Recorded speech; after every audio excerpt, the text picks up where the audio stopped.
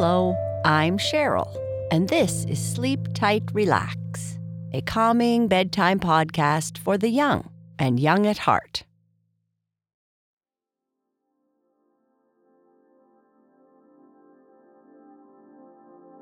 It's time to get cozy in bed and listen to tonight's story. Our sleep story tonight is the 6th part of the Magic Soap Bubble. Ned and the giant have found the princess's brother and have brought him back to the castle. The prince is worried his stepfather, the king, will return and turn him back into a bird. But the group gets ready for bed and awaits the stepfather's return. When the king arrives, things do not go well. Ned calls to the bluebird and sends it off with the gold ring to get help. But when the ring slips off and into the water, the bluebird is afraid that there will be no help coming. If you are laying down warm and secure in your bed, let's start with taking some deep belly breaths. If you aren't in bed yet, or maybe you are just taking some time to relax, that is okay too. Take a slow, deep breath in through your nose, as big a breath as you can, and as slowly as you can. Then slowly let the air out through your mouth. Try it again. Take a deep breath in and let the air slowly flow out. Take a deep breath in and now out. If you haven't already, consider closing your eyes, or you can look at a spot above you. Imagine you are lying on a fluffy white cloud. It lifts you off the ground and into the sky. You are free to float and relax. Let your body sink into the cloud. As you imagine yourself floating, continue to take deep belly breaths. If a worry comes into your mind, just let it float away like all the clouds that are surrounding you. Continue using your imagination like this as long as you like, as we continue with part 6 of the Magic Soap Bubble.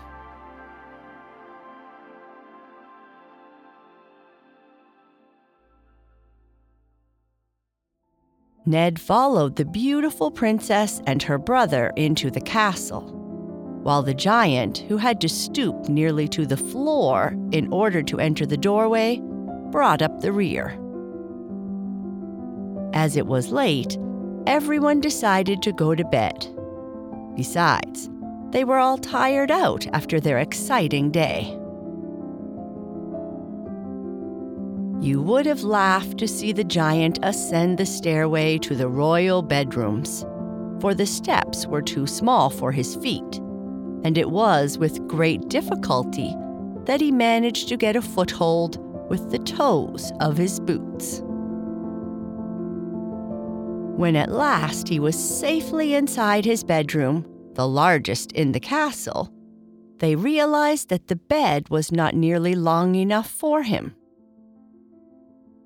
So the princess gave orders that 2 beds be placed ends together, and in this way, the giant, by allowing his feet to go out through the open window, could lie down at full length.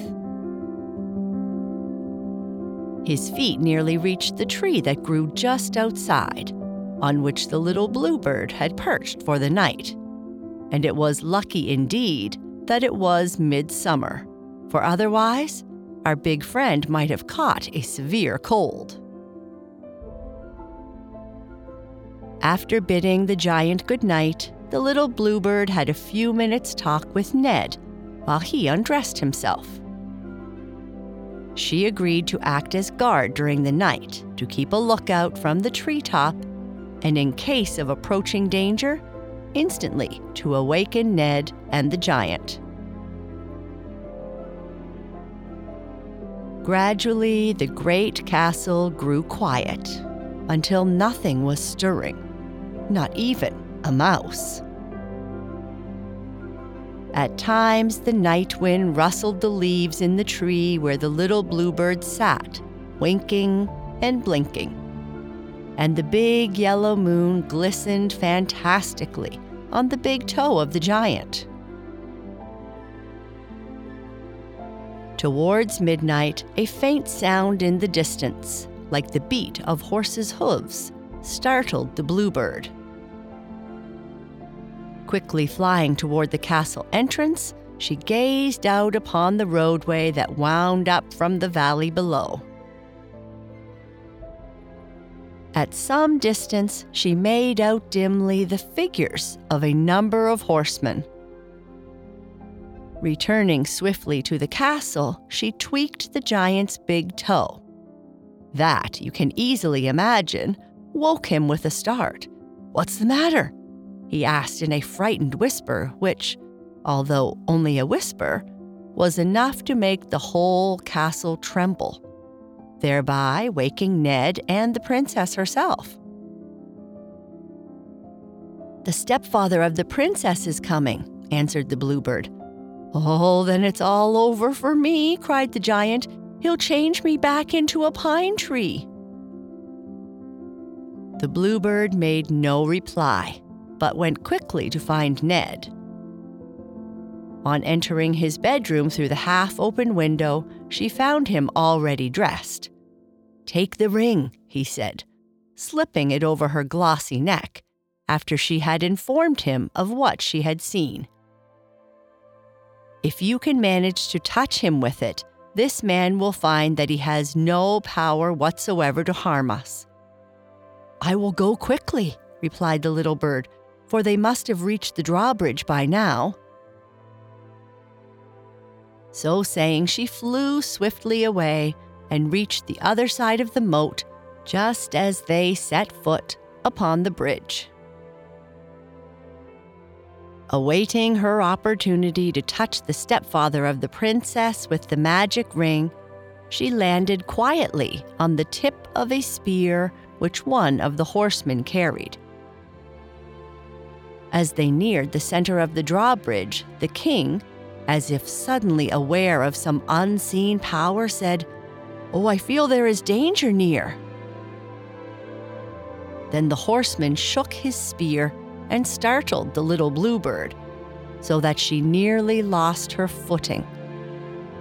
But what was much more serious was this caused her to loosen her hold upon the little magic gold ring, which slipped from between her bill and fell into the waters of the moat. Like a falling star, it shivered and glimmered in the rays of the moon as it descended, attracting the attention of a speckled trout, who opened his mouth and swallowed it as it splashed upon the silvery surface of the water. "Your trusty spear has done me good service in times gone by," exclaimed the king, not knowing that its owner had unknowingly been the cause of saving him at the present moment. On they came, the attendants of the king inside the castle opening the gates and allowing him and his men to enter the courtyard. Ned looked down from his window and wondered what had become of the bluebird. He did not feel afraid, but at the same time, he realized that he was not in friendly hands. The giant, on hearing the gates open, had quickly drawn in his feet and was struggling to get his shoes on when Ned appeared at the door. "It's all up," said the big fellow, with a wry face and a catch in his gruff voice. "I can already feel the pine needles beginning to stick out all over me." "Oh, that's goosebumps," replied Ned, smiling in spite of the seriousness of the situation. "It might not be as bad as you think." Just then, a great pounding on the front doors told them that the king was seeking admittance. "Who has locked the doors?" he shouted. "Wait a minute," said the sweet voice of the princess. "We did not expect you so late." And she ran down the stairs and opened the door herself. "I have 2 visitors upstairs," she said, as the angry king stepped inside. "What?" he shouted. "Bring them to me. How do I know that they are not enemies?" "Indeed they are not," she replied, "as you will see in 500 short seconds."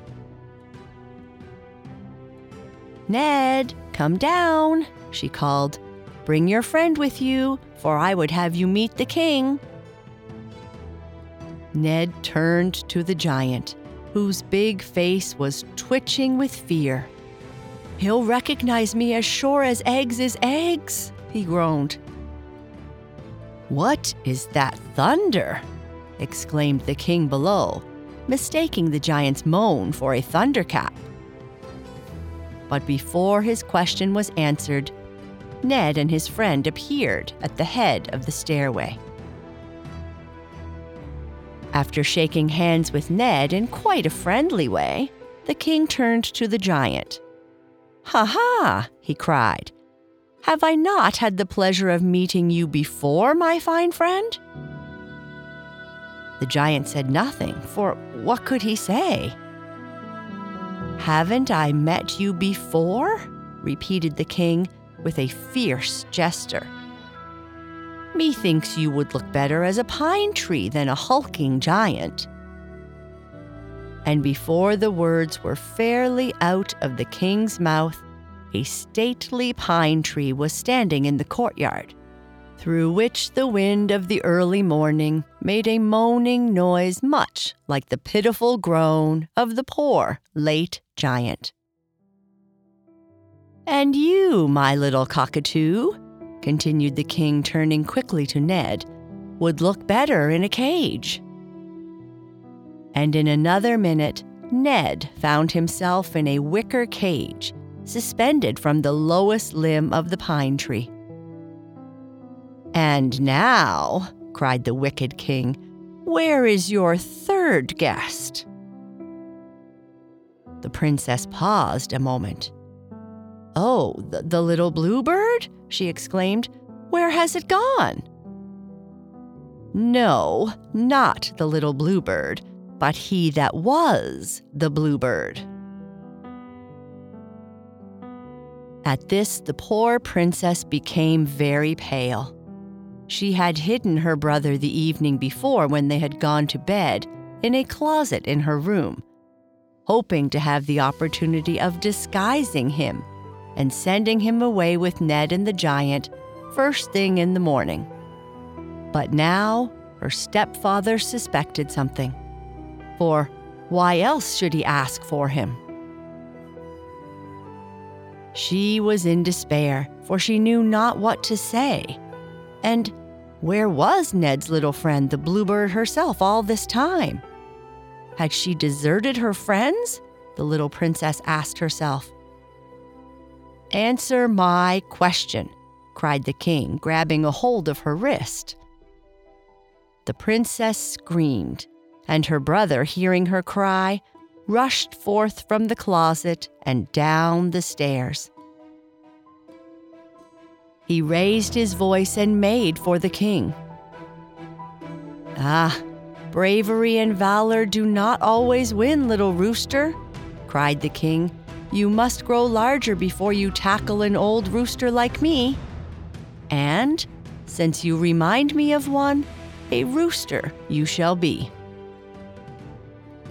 And in 5 short seconds, the little prince was changed into a young rooster. "Out into the courtyard," cried the king. "A castle is no chicken house." And the little prince found himself thrown under the big pine tree. "Have pity," cried the little princess. "Is there no pity for a little orphan princess?" "Enough," answered the king with a stamp of his foot. "Go to your room, or you may find yourself also changed into a bird, or a tree, or a pretty butterfly." So the unhappy little princess went up the stairs, crying bitterly, to her own room. Closing the door, she leaned out of the window and sobbed as if her heart would break. For a moment, she did not notice that the topmost branch of the pine tree was close to her window. In fact, she would not have noticed it for some time probably, as her face was buried in her hands, had not the branch brushed against her fingers. As she withdrew her hands from her face, she heard the giant's voice, very much subdued, speaking to her. "Ned says not to despair, for he feels sure that his little friend, the bluebird, will yet find a way to free us all." Great was the grief of the little bluebird as she skimmed over the waters of the moat, realizing how impossible it was for her to regain the lost ring. She had not the heart for the moment to return to the castle to inform Ned of his loss. So she perched herself sadly on a bush which grew close to the edge of the moonlit water, wondering what was best to do. Suddenly, the speckled trout rose to the surface, and seeing how sad the pretty bluebird was, asked why. "Ah me," she sighed in answer. "I have lost a magic gold ring, and I don't know what to do or how to recover it." At this, the speckled trout flapped his silvery tail gleefully and answered, "Worry no more, pretty bluebird, for I have it safely tucked away inside of me." "If that be the case, Sir Trout," joyously chirped the happy bird, "swim at your greatest speed and deliver the ring to Her Majesty, the Waterfall Fairy, Queen of the Lake. Tell her that Ned, her little mortal friend, is in danger and that he needs her help." "That I will gladly do," answered the speckled trout, and without more delay, he darted off down the moat toward the dam at the farther side, over which the water ran in a clear stream into the purling brook, which finally led to the lake where lived Ned's friend, the Fairy Queen. Down the silvery cascade he glided and whirled away through the running water, frightening the minnows and miller's thumbs lying among the stones in the shallow places, and startling the crawfishes and little freshwater lobsters hidden under the hollow banks.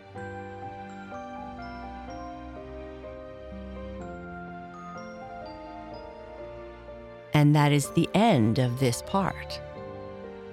Good night. Sleep tight.